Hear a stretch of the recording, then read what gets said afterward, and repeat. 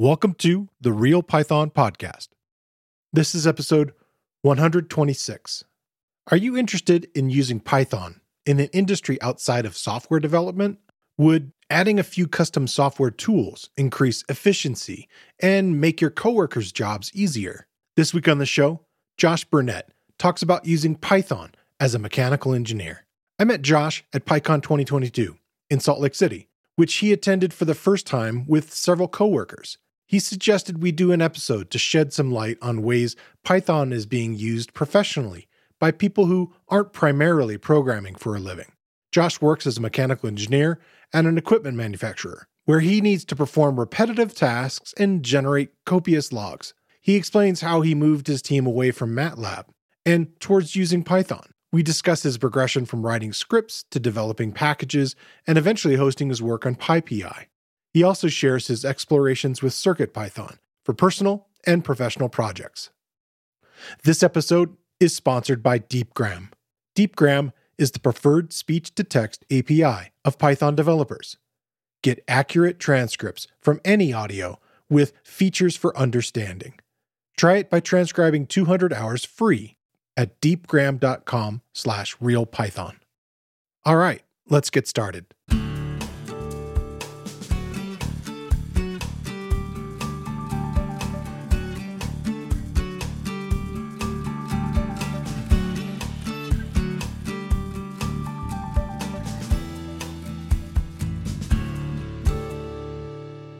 The Real Python Podcast is a weekly conversation about using Python in the real world.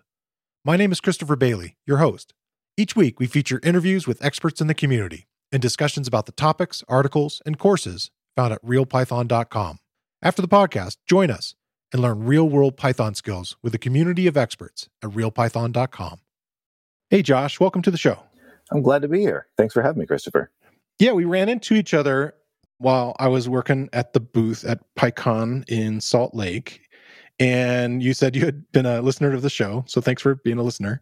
I was happy to. And then we started talking about what you do, that you had kind of brought a team of people from your work to PyCon. So maybe we could talk a little bit about that, your experience of coming to PyCon, and then we were talking just before we started about how you were interested in coming to PyCon 2020 because you live in, or used to live in Pittsburgh. Yeah, I was interested in coming to PyCon, even though sort of my background, as we'll continue to talk about here, is a little kind of non-standard for the typical Python or PyCon crowd. I feel like a lot of people that come to PyCon and are usually a programmer background. You know, they either come directly from programming or they are now, of course, now lots of data scientists, but a lot of times their job title maybe is they're some sort of a software developer. Yeah, absolutely. Yeah. But I'm a mechanical engineer, and most of my team is various types of engineers. So mechanical engineering, electrical engineering, or systems or process engineering. So a bunch of us will use programming as one of our tools in our tool belt, but that's not our job description per se. It's just something we use to accomplish the rest of our tools. Yeah. Yeah, I was excited to try to come to PyCon back in 2020. I was looking forward to it, and then obviously COVID happened, so that didn't happen. I was pretty bummed then when not only that year, and then the next year was canceled because, I was looking forward to going back to my hometown, and I was looking forward to going back there, and I went to Carnegie Mellon, so I was going to go back and see the campus and see how things were there, and that obviously didn't happen. So I am excited that I believe the current plans are that after this next year repeating at Salt Lake City, they're going to 24. They'll go back to Pittsburgh because it's a lot of effort, is my understanding, to plan a PyCon, to say the least, and they get to reuse all those vendor relationships that they had been setting up. That they had to cancel. They can sort of step in where they left off. So that's great that they're able to do that. Right, and then I think that's why they keep doing it like 2 years in a row at a particular place. Yeah, cuts down on the overhead. Yeah. At least they kind of know what they're getting. Hopefully next year. That's right. Can optimize. So I was happy to be able to bring not just myself to PyCon this year, though, but instead a whole team of people from my company. I was happy that I was able to pitch that to kind of the decision makers, and they said, "Yeah, we've got money in the training budget, and if people are interested, we can do it." So kind of looked around to see who was interested in coming. What kind of work do they do? The same kind of thing, mechanical engineering? Or is it a mix? We had people that came. I think there were 4 of us that were mechanical engineers. at least two that were called process engineers. So they kind of work in the manufacturing side of things. Mhm. And then we had two more systems engineers as well. Okay. So they're part of we're all part of the process of making new products. I work at a company called Werfen that makes healthcare diagnostic equipment, basically kind of specialty diagnostics. And they've got a few sites around the world, but my site in the Boston area focuses on different kinds of blood analysis. Yeah, I saw the buzzword there of next generation instrumentation platforms. And I was like, okay, what does that mean? Yeah, most of the time, if you're at a company that makes, lab instrumentation, then each of those products that you make, that you're working on, is usually based on kind of a platform that the company has previously developed. And you're taking something that's already been made and released, and maybe you're tweaking it, making some incremental improvements, or maybe just changing it a little to target a slightly different market, adding some new features or something. But it's fundamentally an incremental update to what you did before. Okay. But if you're lucky and you get some good timing, you at the company at sort of just the right time when they need to redesign the whole platform. All right.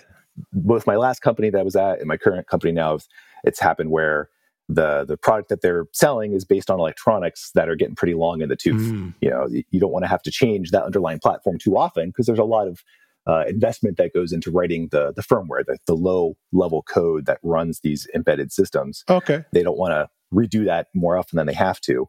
Can I pause you there? Like So I have a friend who writes for RealPython, Jim Anderson, and you might have met him at the show. He was everywhere at PyCon introducing people to me, but he works in video as a platform and does a similar thing of building firmware and so forth. And we were talking before we started a little bit about photography and how much that's just rapidly changed and updated, and almost sort of obsolescence is like just a built-in factor. Yes. In the case of the tools that you work with, what's the lifespan of a platform? I guess it would accelerate in the way that chips and stuff are changing so much now.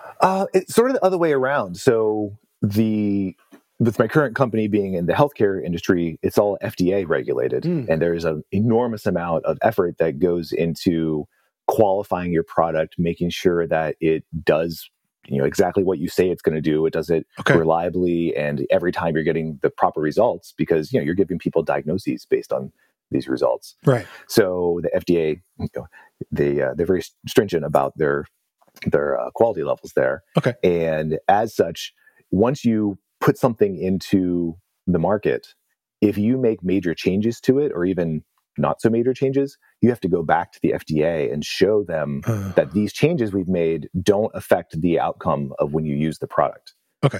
So they call that validation, and you want to avoid having to revalidate as much as possible, because it's a lot of work.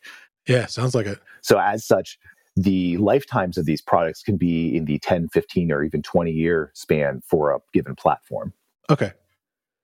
And you guys are working on generally updating them and figuring out how to create a long-lived That's right. Platform. Yeah. Yeah, over the course of that 20 years, it's not just the same product that's the only thing you sell for those 20 years, but you put up the first one, and then you branch out and you base other things on that same platform.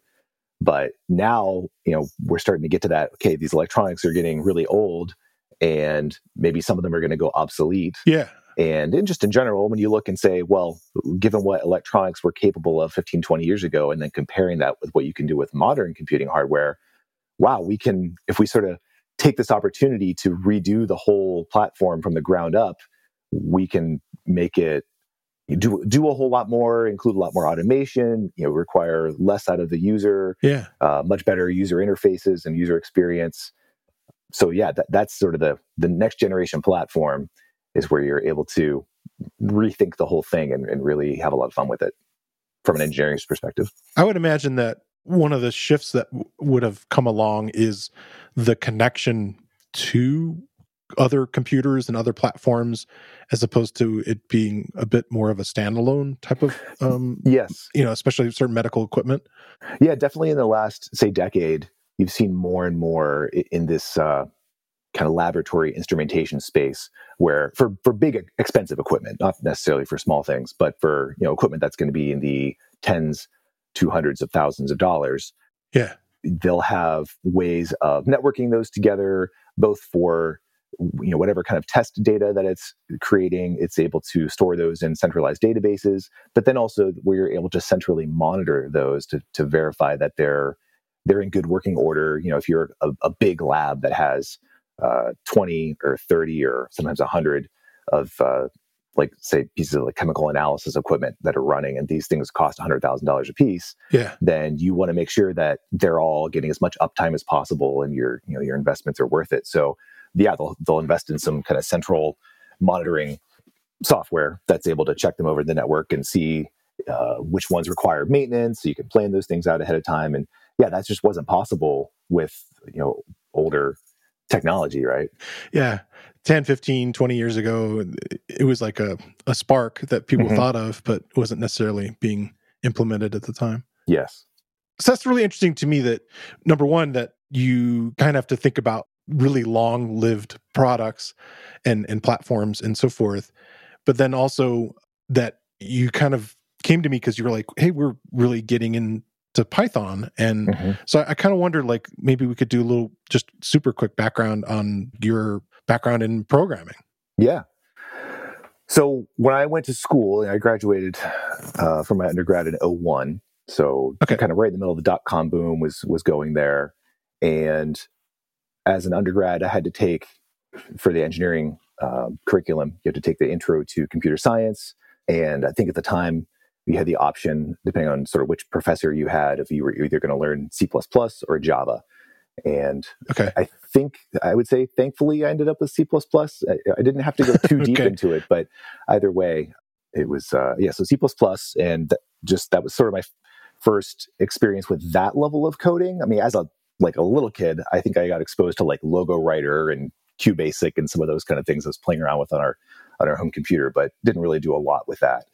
So, one semester of C++, and then another part of the engineering curriculum there at my school was we had a numerical methods class. So you'd look at how to do numerical analysis, numerical processing, and we would look at implementing different algorithms, whether that's for optimizing things, or in that case, we would do half of it in C++, and half of it, we started using this platform and language called MATLAB, which people who aren't sort of in the industry aren't necessarily familiar with what MATLAB is. So that's something called, it stands for Matrix Laboratory. And it's both a language, and then it's also a runtime environment that's optimized specifically for numerical computing.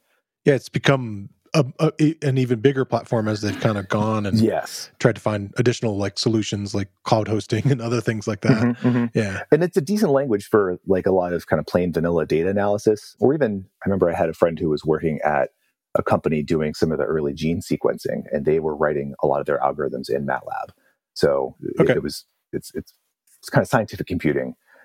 It's pretty popular place to do it there. As soon as you need to get outside of Excel, you could do maybe raw numerical processing in Fortran, but you're not going to do data visualizations with it. And once you needed to get into that kind of heavy duty number crunching and data analysis, then MATLAB is one of the main tools that people would turn to. So I ended up using MATLAB more and more. And by the time I graduated school, I think I ended up my final semester using it in pretty much every one of my classes. So I was getting pretty familiar with it there. So they were in a lot of the universities as far as the certain programs you're in. In the program you were in was mechanical engineering? Yes, mechanical engineering, and the MathWorks, which is the company that makes MATLAB, they were very keen to get the new graduates very familiar with that, because that's one of the tools they want to use, right? So definitely they would give us free licenses while we're in school, which is good because it's extremely expensive once you're out in the professional market. It's a tool. They pitch it. It has a value proposition. Yes, it costs money to use, but it's going to save you money in developing whatever product you're doing. If you're doing some kind of digital signal processing, developing algorithms around that, or controls work, then they have all kinds of specialized add-ons. They call them toolboxes that are sort of targeting various particular computing tasks. I can think of lots of little industries that are like that, having worked in video and audio and the sort of, if you were going to go to school, in my case, I worked at a school for recording engineers. students had to come out and know Pro Tools. They had to be familiar with it. Or if they were going to work in film, they would need to know Avid and be familiar with those platforms. Even though there were other platforms that are around, it made sense. And then we literally would have like certifications for those kinds of things. And so there's always that kind of interesting hook, that's part of it. And there are, side cases where other things are popping up. And I thought that was kind of interesting that this is one of the focuses that we thought we could talk about, is that you started to transition away from using that. Maybe we could talk about how you were using MATLAB at your company now or previously. And then my previous company, kind of we get into that transition. Yeah.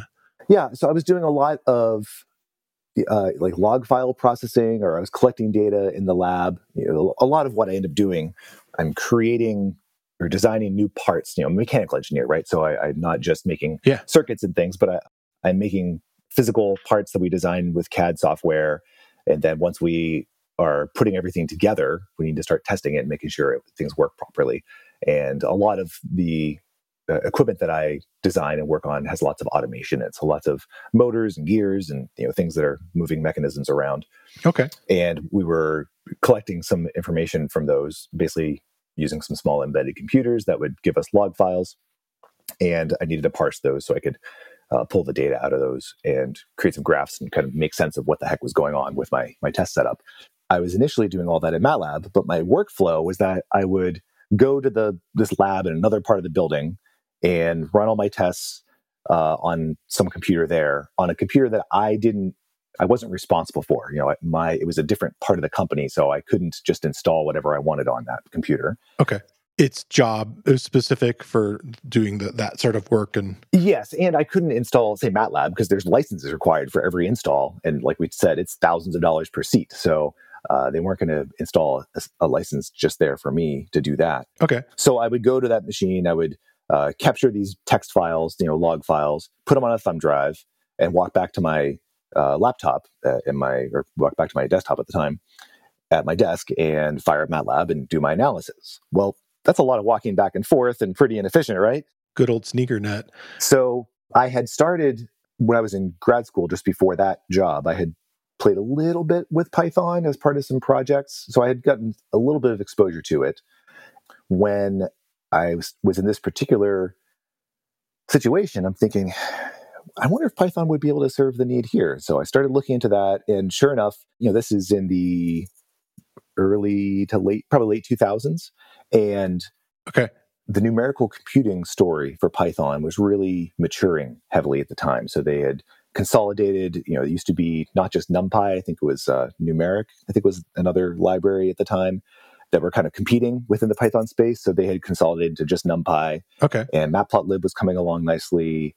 And I found, hey, yeah, all the things that I was using MATLAB for in this case, which were not the super specialized code that MATLAB or the MathWorks tries to hook you on, but it's just the plain vanilla, I need to open a file and parse it and make plots from it.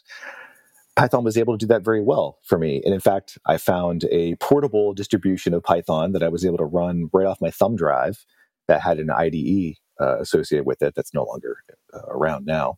But I could just walk down with my thumb drive, use that same machine that I didn't have the ability to install software on, and just run everything I needed to right off the thumb drive. Okay. And then right there, I could... The executable was there and neat. Okay. Exactly. I could capture the files. I could do my data processing all right in one place. I didn't have to worry about any licensing fees. And so that was kind of the gateway drug, the foot in the door for, hey, I think this could work here. And and then sure enough, I kept finding more and more uses for Python, usually doing various kinds of data analysis, but especially cases where I was not at my main PC where I had that MATLAB license. And then I found that over time I was opening MATLAB less and less and less. And then finally I realized, what, I can either have the company cancel my particular MATLAB license entirely, or I can give it to someone else because I'm not even using it. I haven't opened it in a year or something at this point. Wow. How long ago was that? That was now over a decade at this point. Oh, wow. Okay. I don't even have MATLAB licenses anymore at my new job because I do everything I need to within Python. Nice. I wonder about a bunch of things there. I didn't even write this question down, but I was thinking okay, so that's Python 2, I'm guessing. Yes, I started probably 2.5 or 2.4, 2.5, somewhere in that range in grad school. Okay. and then probably 2.6 around that time. Maybe we could just do a brief thing about, over time, was it hard for you? As a like we talked about, not being like a software development shop where you have like deployed software and things like that. It sounds like it's fairly localized software. So transitioning to something like 3 maybe wasn't as painful as a company that would have to look across a set of architecture across an entire organization changing. Correct. Our usage across my current and previous teams is pretty, like you said, localized. We don't have a lot of software we're deploying anywhere. Okay. We're usually writing it for ourselves or for a couple people on our small team that we're sharing it with. Okay. And so there wasn't a need to say, I need to make sure that I stay compatible with 2.7 because that's what we have out in the field. So instead, no, I stuck with 2.7 until the main libraries that I needed to run were really ready to go with that. Right. So that makes sense. Matplotlib and NumPy especially, and then a couple others that I had used. But I probably jumped in around 3.4, 3.5 finally. Okay. And then, of course, once F-strings hit, everyone wanted to go to 3.6. There you go. Yeah, especially with the kinds of work that you're doing. Yeah. I would guess you're kind of one of the things that's come up a lot lately is debugging programs and so forth. And it sounds like you're doing a lot of logging.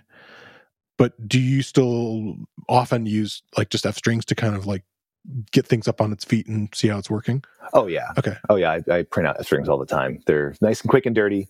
Yeah. If I'm making a small script that's not too hard to sort of fit the whole thing in your head at a time, then yeah, printing is totally fine. It's once I am building something that is bigger, that's going to need to import from a whole bunch of different locations, and then I'll start using logging. Like LogGuru is a great package for doing very easy logging within Python.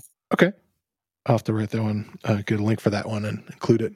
Yeah, it's nice. You can just import it, and basically everything else you need is right there. You don't have to do a ton of configuration.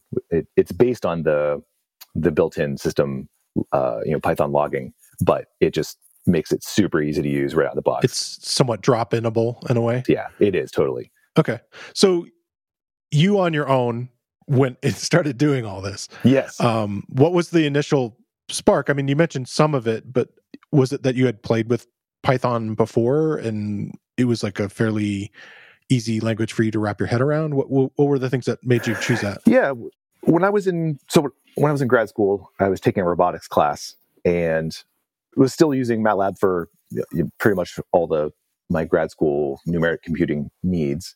But in this particular class, I was starting to try to implement some particular algorithm, the details of which are lost to time.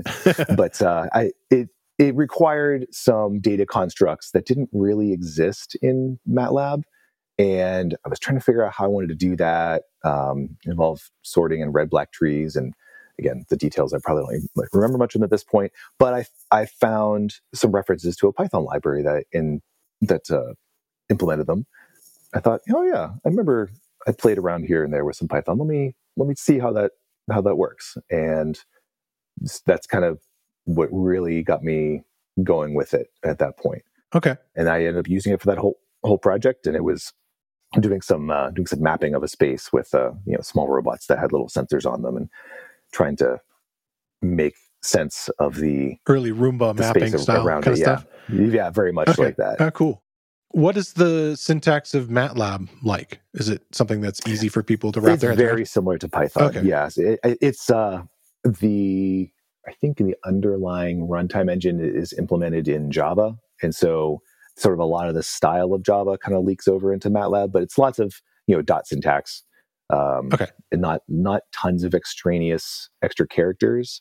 So it's not like Perl or anything like that. Okay, cool. So it was making that transition from the MATLAB syntax over to Python was pretty straightforward.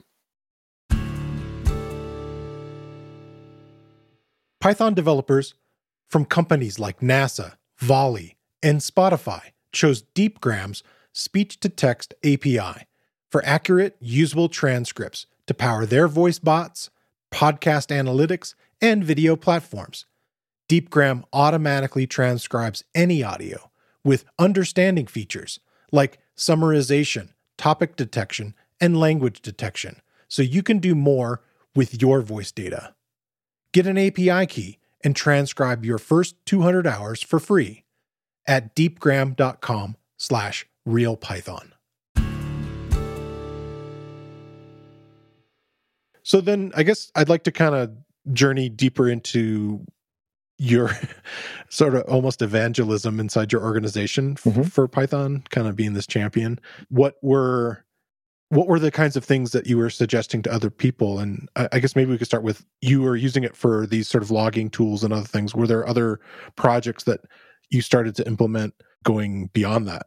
Yes. So I ended up using Python in a lot of kind of small ways and large ways. Okay. Early on, maybe something that's kind of a typical task for me was we had a mechanism that was moving a probe along two axes, so X and Y, sort of along a table. Okay. And we wanted to measure how consistently and accurately that mechanism would move to a given location, just as part of making sure that it worked well enough. So we had this basically a spring-loaded gauge that you would fix it in place, well, with a fixture, I guess we call it in machining, but it hold it in place, and then you would move the probe up against it from left to right, and it would be able to measure, okay, how far are we compressing this little spring-loaded tip on it?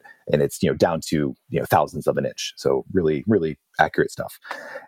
If I was going to have to manually do this, I would be, controlling that mechanism, tell it, okay, move over so it touches the gauge, and then I have to write down or something, whatever the number was on the screen, on the LCD screen, and then just keep doing that manually a bunch of times. That would be really tedious. I can imagine.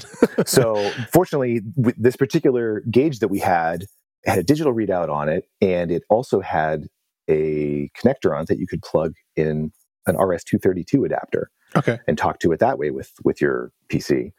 So, and at that point, it just treats it like a keyboard, I think. So every time you took a measurement, I think you would send it a character, and then it would respond back with whatever the current measurement was. So, okay, now I've got a way to talk to it programmatically using the PySerial module for talking over serial ports. And I can combine that with also being able to programmatically control this mechanism. So now I could just write a simple for loop and have it move over to the point where it should be, making contact with that gauge, take a reading, maybe with a half-second pause or something in there, and then have it move away and then come back and do it again. And now I can take thousands of measurements and get, really nice, statistically significant data without having to sit there and get coffee too. Yeah, exactly. Right. So that's just one small example. And you do something like that, and people that's kind of cool, be able to do that and get some good data. So people are watching you? Yeah, people would see that. And then we had some bigger things as well. I had a piece of equipment that we would use in the lab for measuring how much torque you get out of a motor. We have these small stepper motors, they're called, and we want to verify that they're actually strong enough to do what we need. So they need to hold at a certain amount. Yes.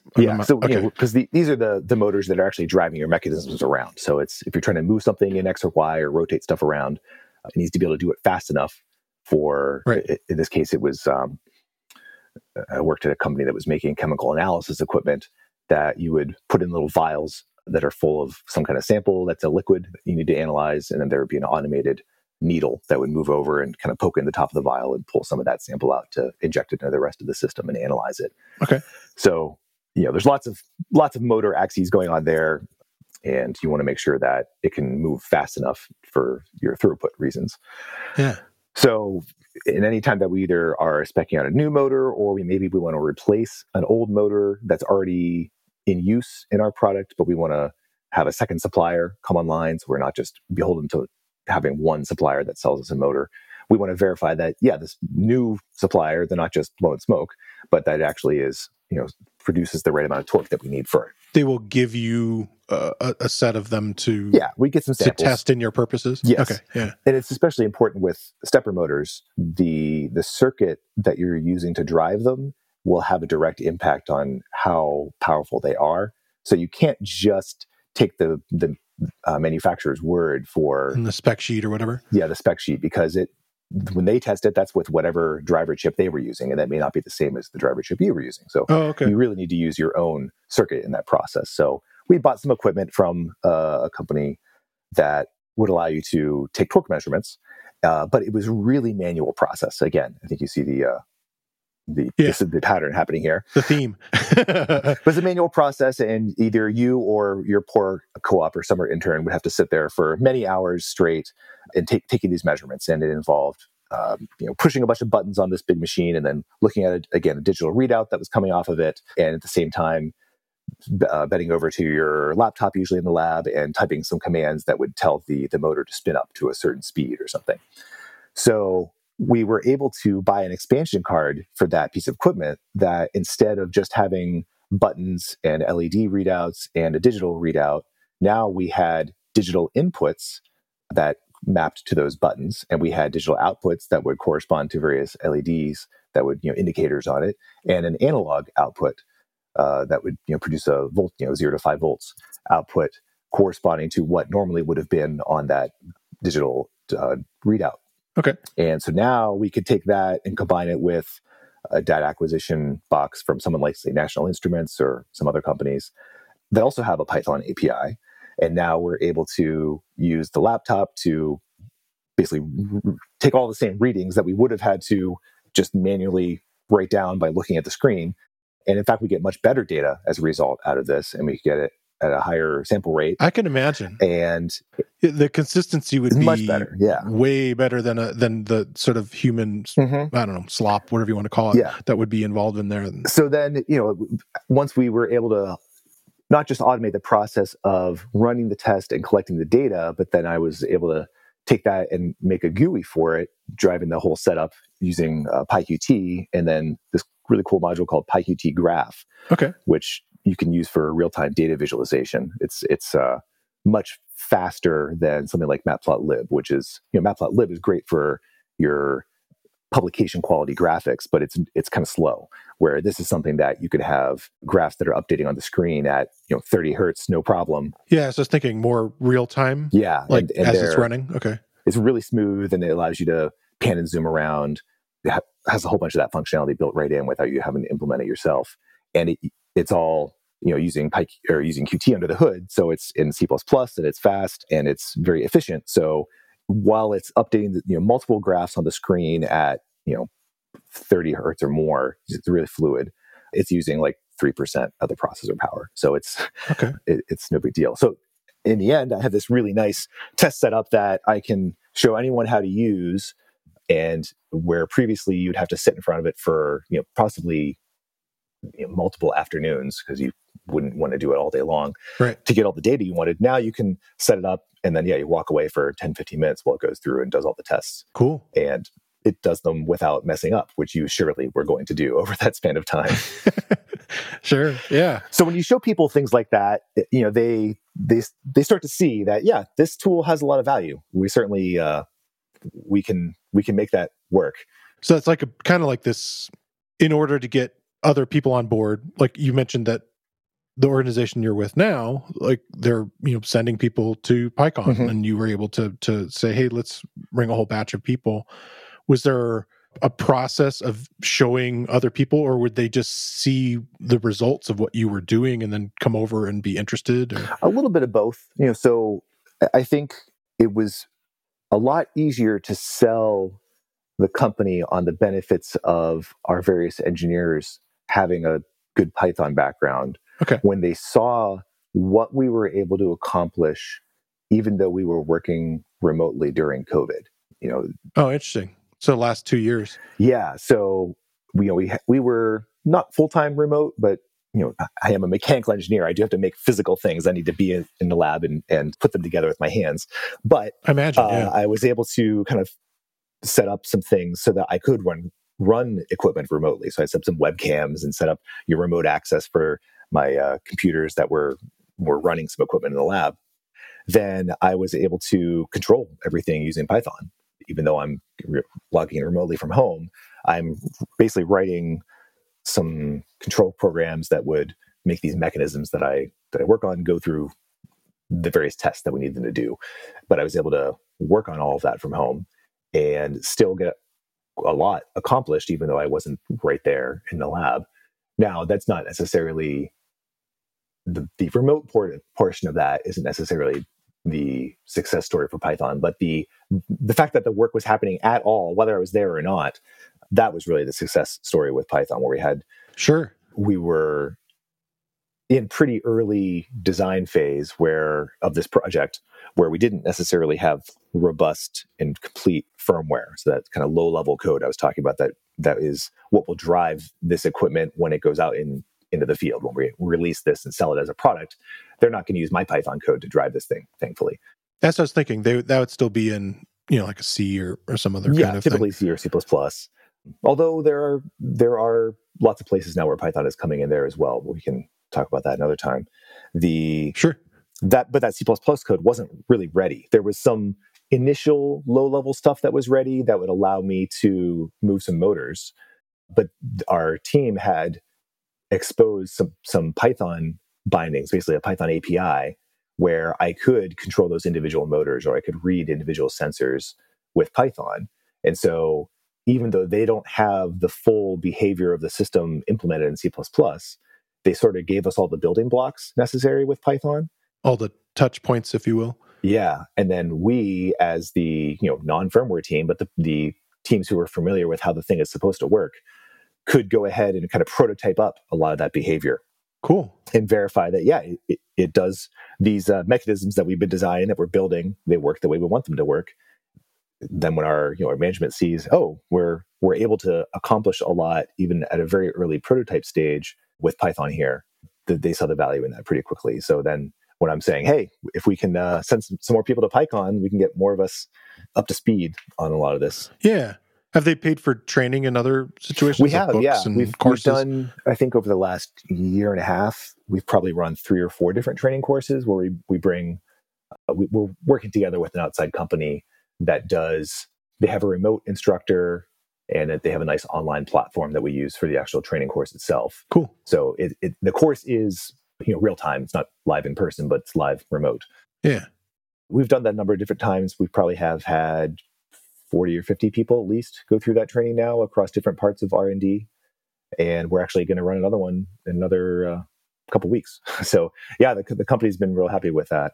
I can imagine that you've gone on a journey that a lot of Python, developers or people who are kind of experimenting in it, where you start with what would just be very script-like stuff, just this file that just runs straight through. And then you've progressed into creating packages. Because one of the things that we'll talk near the end about is that you have like a little library of stuff on PyPI that is stuff that maybe you use in work somewhat, but also stuff that you thought you could share that would be, I guess, more widely usable outside of like maybe just inside the organization. What was that journey like for you, and like how far along did you start learning about the methods of packaging and that kind of tooling? Sure. My early work in Python for sure was just, they were scripts. They were barely programs. Yeah. They accomplished one particular task, you run the file straight through, and that was good enough. And then, as I started doing more and more of it, you start realizing, hey, there's code here that I'm either consistently copying and pasting across multiple projects. How can I just pull that out into a separate module so I can import that? And then eventually, those parts got sort of self-contained enough that I was not only reusing them across my own projects, but then with my colleagues as well. It's like, hey, here's a module that I wrote for parsing data a certain way that seemed like it would be useful. Okay. And so I got sick of having to constantly respond to, hey, what's the newest version of that code? Because I also I wasn't as familiar with things like Git or GitHub at the time. So I think I started with Mercurial for a long time, was using that for my version control. Okay. Before eventually finally giving in and moving to GitHub and everything.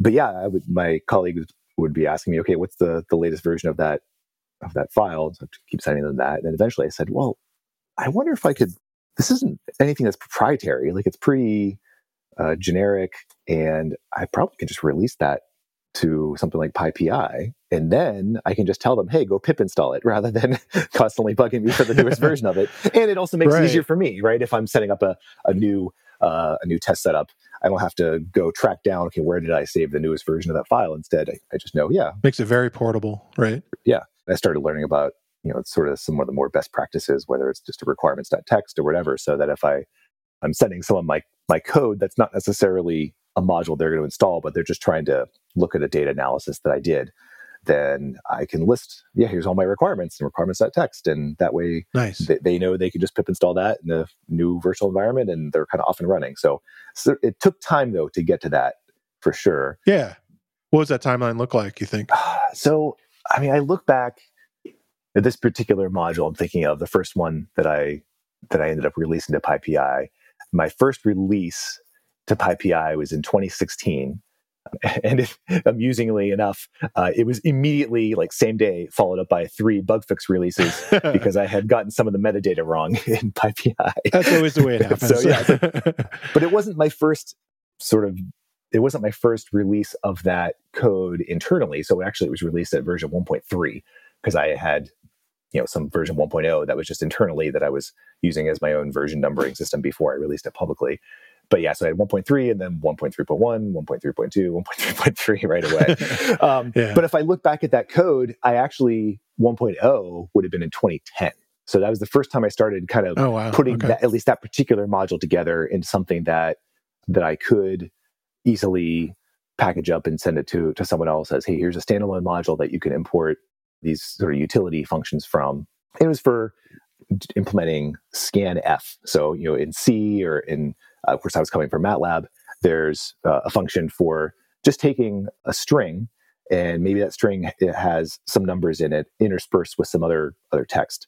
And you want to be able to just pull those numbers out of it. And you can kind of provide the scanf function a template saying this is what it should look like. And then there's a couple special formatted strings that you put in there to say, oh, there's an integer here, so I'm going to stick a %i here, or if it's a floating point number here, so there's %f there. Okay. And it's just really simple and straightforward to use. And like I said, it's common. It's coming from C. They use that scanf function, and then in MATLAB there's a scanf function as well. So I was familiar with that. So familiarity's there. Yeah, but I was looking around, again, this is back in 2010, looking around and couldn't really find any packages that did that off the shelf, nothing in PyPI. And the solutions that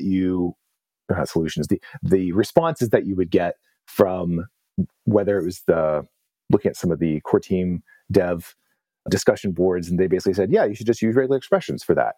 And that's true. You can use regular expressions for that, but it felt like using a sledgehammer to try to push a tack in. Like, it's just really over. And there you have to go through the arduous task of learning regular expressions that you'll eventually forget. Yes, and you forget them every time. Which I have done probably 3 times, yes, right? Yes. And some of those can be surprisingly complicated to come up with a robust regular expression that will work in all cases where you're trying to look for a floating point number, even if maybe it has scientific notation in it. It gets pretty complicated. These are things that, even if you're going to do it as a regular expression, you're going to end up either copying and pasting that code all the time, or you're going to put it into a library. Right. So I ended up finding a recipe that someone had written on, like, ActiveState or something that did what I was looking for. And so I took that and kind of cleaned it up a little bit, made sure I put a link in the top of the file to where I had found that solution so I could go back and find it later if I needed to. Added a couple other formatting options as well that weren't covered in there that were part of the kind of scanf spec, and then packaged that up. So great, now there's a scanf package on PyPI, and it's actually pretty widely used. I was surprised to realize that. That's cool. I got an email, about a month ago now, saying, hey, this is a critical package. So I went and looked, and it barely squeaks into that category. It's like, I think it's the top 1% is considered critical, and it's like, you got the PyPI message. I got the message. Talked about in the news recently. It was at like 0.9%. Yeah, it was barely in there. Wow. But yeah, I was like, wow, that. So you're getting a key, I guess. Yeah. Well, I turned on the 2-factor authentication. I didn't feel the need. I was worried about the key if I would lose them or whatever. So, whereas I already do 2FA with some other stuff and just use an authenticator app. So I figured I can turn that on. That's no problem. I didn't see it as being too big of a hassle. So one of the things that a lot of organizations do instead is then host the stuff internally. Mm-hmm. And you said you felt that there was nothing proprietary within the first couple libraries that you've put up on PyPI. it just made more sense to not have to think about, like, I would guess maybe the organization wouldn't have the infrastructure set up to create their own little solution for like hosting packages and so forth, potentially. Correct. So the last company I was at, they were starting to go down that road where they were doing enough kind of internal Python releases of packages that they set up. Initially, they were using a DevPy server, which for people that aren't familiar with that is basically a small kind of local mirror, not even mirror, but a small version of PyPI that is whatever packages you put in there. Yeah. And then you can configure your local pip so that it will first look at this local DevPy server before it goes out to the global PyPI server. So that way, even if you have some namespace collisions or something, it'll pull the local one first. Okay. They started off doing that, and then they eventually moved to a solution with Artifactory, I think, which has some plugins for handling Python packaging. But my current company doesn't do anything like that. We're looking at some of those solutions. I definitely see why you would do that, because for sure, if you want to package up some proprietary code but still make it easily pip installable, how do you do that? Obviously, you want to have an internal method of doing that. And we'll probably move to something that also does some mirroring of the external PyPI packages as well. So if we have certain dependencies that we need to start relying on, then at some point, if that starts working its way more into production, then we'll ostensibly set up a better production workflow there, where it's maintaining local copies of all those PyPI packages that you have dependencies on, so you're not worried about something disappearing. Yeah. What was your experience like? You've mentioned a lot of it, kind of like experimenting and, kind of first releases and having to do lots of updates and so forth. The tools that we're using, has that situation, like setup tools and some of these other kinds of things that have been changing over time for doing packaging, how's your experience been with that? And do you have a solution that you're happy with now? It's been a little difficult getting going. At first, again, this is 2016 was when I first put my first package up on PyPI. So the documents were okay at the time. They've gotten much better since then. Okay. Especially there was a recent major update to the whole Python packaging kind of recommendations to reflect all the PyProject.toml stuff. But as I was trying to understand, so how does this setup.py file work? How am I supposed to put that together? And I think I found a template that someone else had used and kind of put forth as here's the best practices setup.py. So I took that and adopted it for myself. And that mostly worked fine for me. Every once in a while, I'd have to go back and revisit that and just make sure I remembered how the process worked, because I'm not putting out too many releases of the things that I have on PyPI. So it's not like I'm hooked up with CI, CD, and every time I check something into GitHub, it automatically goes to PyPI. So I do have to remember what that process looks like. But I made some notes for myself of what exactly the steps are for me, using Twine or something to update it. Now with the changes to PyProject.toml, I need to start taking a look at that, because that is sort of it's clearly the way of the future there, that you're supposed to do it. So I need to start looking into that. Yeah, I'll link to some resources on RealPython for you. This week, I want to shine a spotlight on another RealPython video course. It's titled Building Python Project Documentation with MKDocs. The course is based on a RealPython step-by-step project by frequent guest Martin Broyce. And in the video course, instructor Darren Jones shows you how to work with MKDocs to produce static pages from Markdown, pull in code documentation from docstrings using MKDocstrings, follow best practices for project documentation, and use the material for MKDocs theme to make your documentation look great, and how to host your documentation on GitHub pages. I think using tools like this can make what seems like a daunting task so much easier. And I think it's a worthy investment of your time to learn how to automate production of your project's documentation. Your users will truly appreciate it. RealPython video courses are broken into easily consumable sections, and where needed, include code examples for the techniques shown. All lessons have a transcript, including closed captions. Check out the video course. You can find a link in the show notes, or you can find it using the enhanced search tool on realpython.com. So one of the things that we talked about at PyCon was that you've been experimenting with prototyping and using CircuitPython for that, Yeah. for some of the mechanical engineer things. Not only, at work, but also kind of playing around with it at home. How's that going? And what do you think of CircuitPython as a platform? It's fun to play with. Yeah, I had been reading about it and was trying to think kind of what do I want to try this out with and what opportunity do I have. And then during kind of early COVID, I was working from home, like I mentioned, a couple days a week. Yeah. And the room that I'm in at home has a pellet stove for heat because it gets pretty cold. It's kind of a 3-season room. Okay. And during the winter, though, it would get really cold overnight because we leave the heat off in that room. And in the morning, I would come in and turn that pellet stove on. And I found myself wondering, how long does it take this to actually warm up in the morning? And then once it comes up to temperature, it has some kind of thermostat built in it. It cycles on and off throughout the day. How effectively was it regulating the temperature in this room? I mean, come on, I'm an engineer. That's how I think about these things.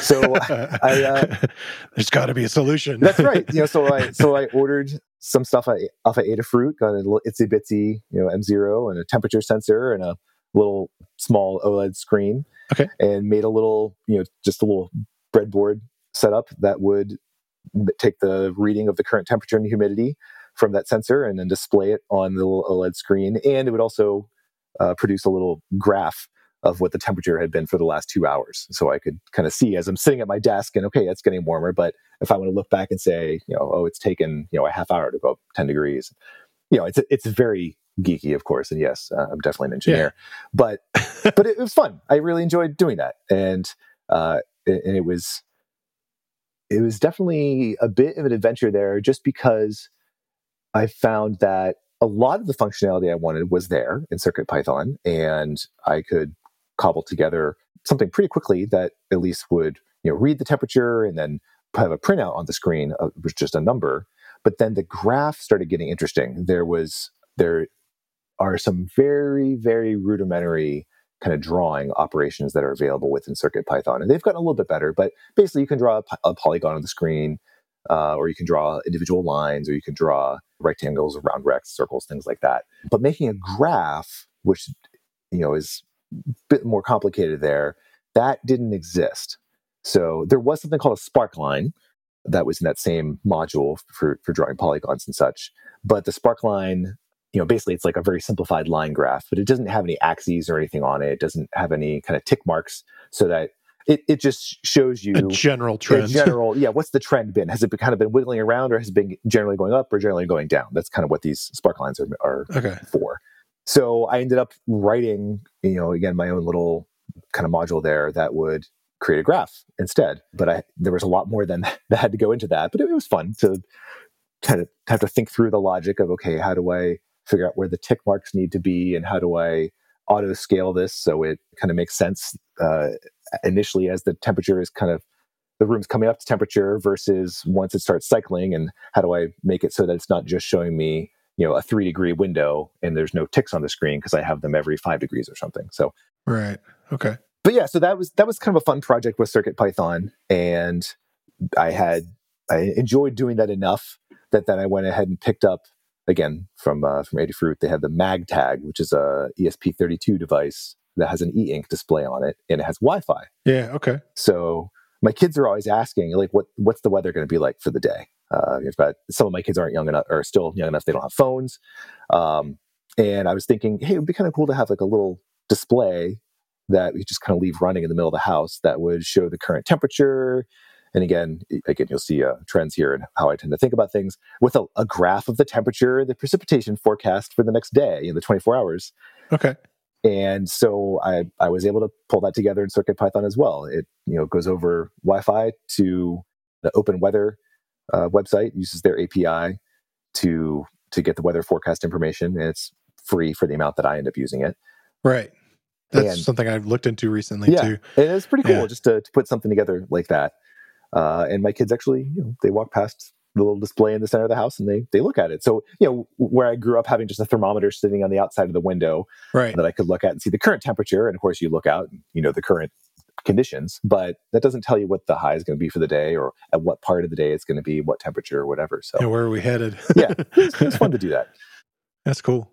The MagTag, like, it literally has like a magnet on the back of it. You can like, so throw it on a fridge or whatever. It has 4 like mounting holes on it, and then they sell some standoffs with some magnetic feet that you can add to it. Oh, okay. So yeah, you could. One of their use cases, is or that they push there on Adafruit. One of their examples they show is you could have the magnetic feet on the back, and then you can put a battery pack on it with a light poly batteries. Yeah, and then right. And then since it's e-ink, when it's not changing or updating the display, it uses very, very little power for that. Yeah. So the battery life then becomes a direct function of, well, how often do you update the display and how often does it have to go online to use Wi-Fi? Right. For the weather, it's like, how often do I need to do that? Yeah. So if you're doing that, cool. Wi-Fi is probably the most expensive element there. Yes. As far as energy use, yeah. But cool. I've even started using CircuitPython at work here and there. We had, again, just looking to do some simple, quick and dirty prototypes where we wanted to be able to turn on and off some solenoids or some motors that were just a straight DC motor, and we needed something that we could programmatically, switch on and off 24 volts to be able to control these solenoids and have something that could control multiple sets of that. So does that become like a bit of a toolkit that you have that you can, like, you have like a handful of little controllers that you can pull out and say, all right, this could work for this situation, like, like a toolbox? Yeah, we've probably got at least 4 or 5 test setups at work that are using some of these. They're just using the Feather to drive those. Nice. I would imagine in the industry that you're in that precision is like super crucial. Mm-hmm. So when building like components and so forth, is it something that you would even do like 3D printing of things to test stuff out, or is it required much more precise machining? It depends on what we're doing. We use a lot of 3D printing for sure. Okay. We have, if you're just making like a bracket to hold something for your test setup, just to hold two things fixed in place relative to each other, then we do 3D printing all the time for things like that. But we also have a machine shop at work, like in the building. Oh, okay. So that as we're making prototypes, it's a decent sized place. There's probably 1,000 people there at this building, and we've got a full on machine shop that has 5 or 6 people full time there. Wow. And so as we're designing parts and we need to machine something out of aluminum or out of steel or whatever, you design it up in CAD and have the machinist make it for you, which is it's pretty cool as an engineer. That's certainly one of the most fun things, is the first time that you have designed a part in CAD and then you get to hold that physical part in your hand. It's like Christmas. Someone just like hogged that thing out of a giant chunk of aluminum and it's now sitting in your hand. It's all shiny. It's like, this is really cool. Yeah, that's pretty neat. I feel like we hit a lot of the core ideas that we wanted to touch on. I thought maybe if you want to like share a few of the other projects that you've created that you're already kind of put up in PyPI, if you're comfortable with that. Sure. So I mentioned the scanf module or package there, but there's a couple. Probably the one that I use the most at work is somewhat of it's very specialized, shall we say. But if I'm doing some kind of data processing and I create a graph, it's very, very common to just visualize what's going on there. And then, what do you want to do with that graph? Well, a lot of times you want to throw it in an email to someone or in a chat message, or you want to put it in a report or something, right? Lots of different ways of doing it. So without this module, what you'd have to do then is, save that out to a file and then go find that file and, attach it to your email or copy and paste it or whatever. But you have to go, it's a multi-step process there. But a lot of the work I'm doing is interactive, where I'll generate this graph and then I'll make a change to it and generate a different graph. And it's similar to some of the workflows that people would do with Jupyter Notebooks, but I ended up just doing it all in PyCharm. Okay. But I found, again, looking online to see, hey, is there a solution for how I can copy a figure from Matplotlib to the clipboard so that I can just paste it into something else? And I found some, Stack Overflow comment that showed how to do it, at least in one way, and then a different Stack Overflow comment that showed how to do it in, say, a different OS or whatever. So I pulled all those together into a package, very, very imaginatively named Add Copy Fig Handler. So it's just a handler that, when you hit Control C or Command C, if you're on the Mac, it'll copy that figure up to your system clipboard. And then you can just, switch over to whatever other app you're going to paste it in and hit paste. And there you go. And it drastically simplifies that process. And it's specifically Matplotlib. Yes, Matplotlib. Okay. Yeah, and then depending on what platform you're on, you either need to be using Qt as the plotting backend, or GTK, I think, is the other one that I support. TK, unfortunately, which is the default backend that's supported by Python by itself, doesn't quite have what we need to be able to copy it to a clipboard. So it does require one of these other backends. But I use it all the time, and a bunch of my colleagues use it all the time. And then once I started putting it up on PyPI and on GitHub, I get feature requests, and I was like, wow, other people also find this useful. That's really a good feeling. Yeah.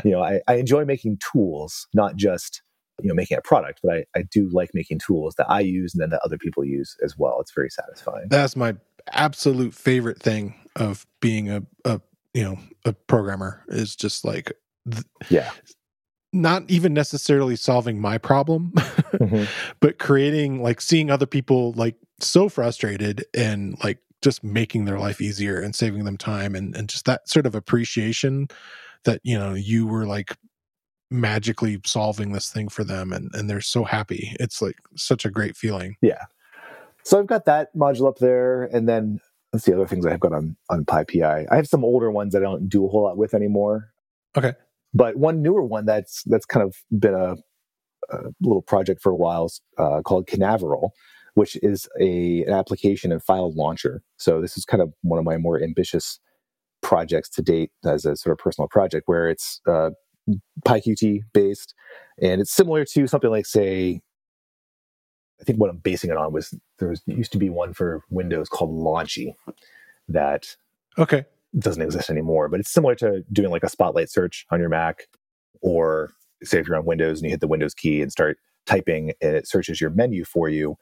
The problem I always run into, say here's a good example. On Windows, I frequently end up trying to remotely log into another computer using a VNC program called Tiger VNC.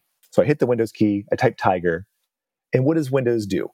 It, so helpfully, maybe 70% of the time, will suggest, you'd like to do a web search for Tiger Woods. Right. No, I really don't.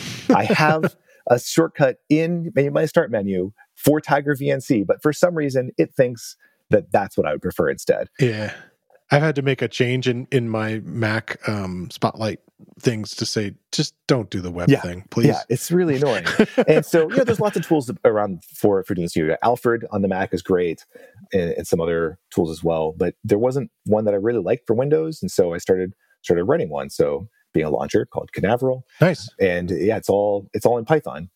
So it's available on PyPI, although I would recommend probably using a tool like PipX to install it. Yeah.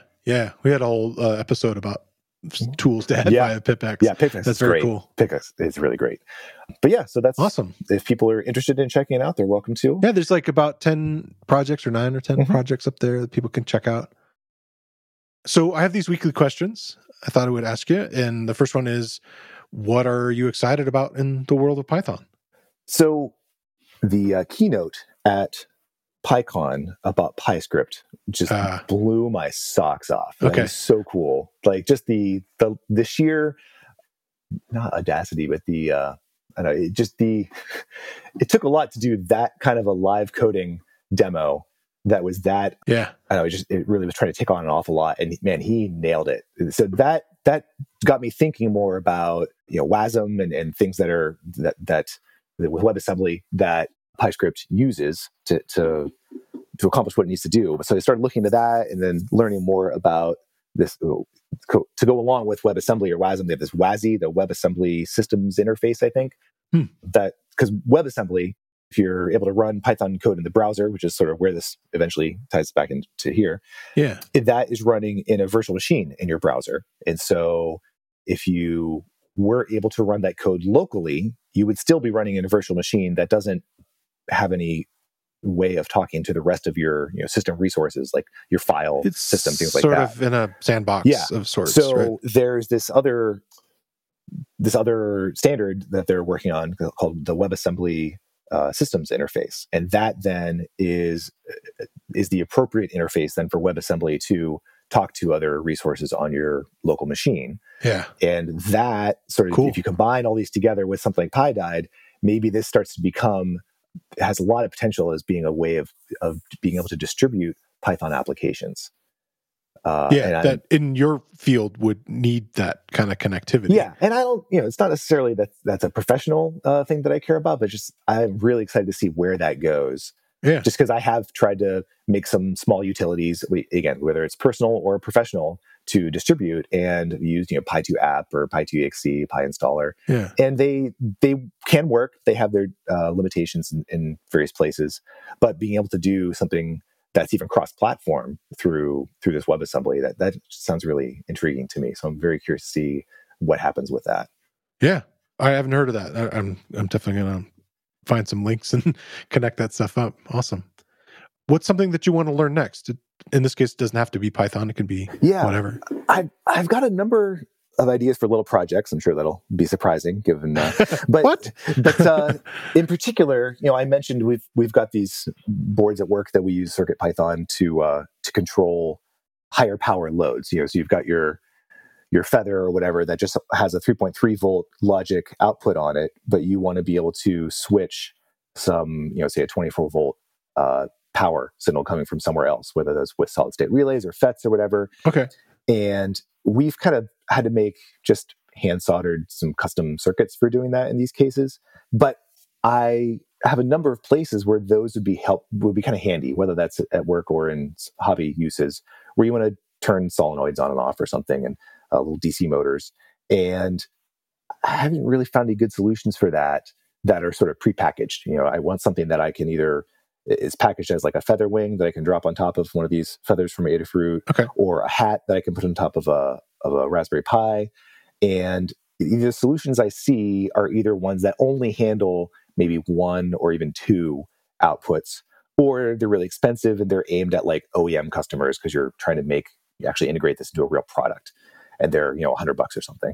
So I want to learn how to use like a PCB layout tool like KiCad or something, and be able to design like a nice compact board that can handle, 4 to 8 outputs or something, that just has nice connectors. You can just plug a solenoid in and then control it with the PWM output of your microcontroller using CircuitPython. I think that'd be really slick, and it would be something that a lot of people could use in different situations. I had her on really early in the show, Thea Flowers, Stargirl. Yes.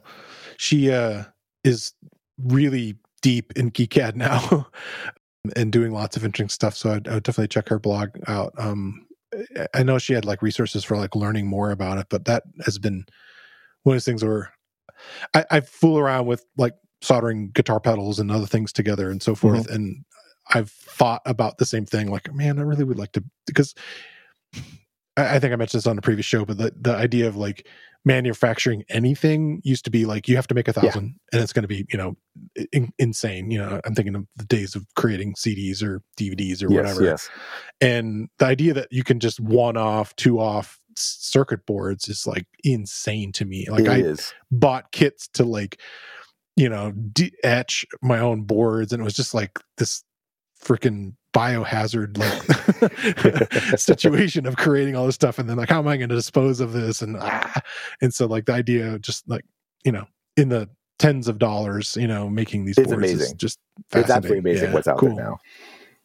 So yeah, that's what I want to learn how to do. It's totally outside my kind of comfort zone. I've hand soldered stuff before, made little circuits, but this would require me to learn both how some of these specific circuits would really need to be made, and then due to layout, that's a whole new area for me. So and you can do like double-sided boards and all the graphics, and it's amazing. Cool. So how can people follow the work that you do? Well, they're welcome to check out my GitHub profile or my PyPI profile. Probably there's not as much going on in PyPI, but definitely GitHub that has links to all these different things that we've been talking about today. Yeah, I'll include links to those. And if they want to hook up professionally, then look me up on LinkedIn. Okay. Josh, thanks so much for coming on the show. It's been really fantastic to talk to you. This has been great. I've been listening to the show for a long time. So, long-time listener, first-time caller. Absolutely. Cool. Thanks. Thank you very much. And don't forget, DeepGram is the preferred speech-to-text API of Python developers. Get accurate transcripts from any audio with features for understanding. Try it by transcribing 200 hours free at deepgram.com. realpython. I want to thank Josh Burnett for coming on the show this week. And I want to thank you for listening to the Real Python podcast. Make sure that you click that follow button in your podcast player. And if you see a subscribe button somewhere, remember that the Real Python podcast is free. If you like the show, please leave us a review. You can find show notes with links to all the topics we spoke about inside your podcast player or at realpython.com/podcast. And while you're there, you can leave us a question or a topic idea. I've been your host, Christopher Paley, and I look forward to talking to you soon.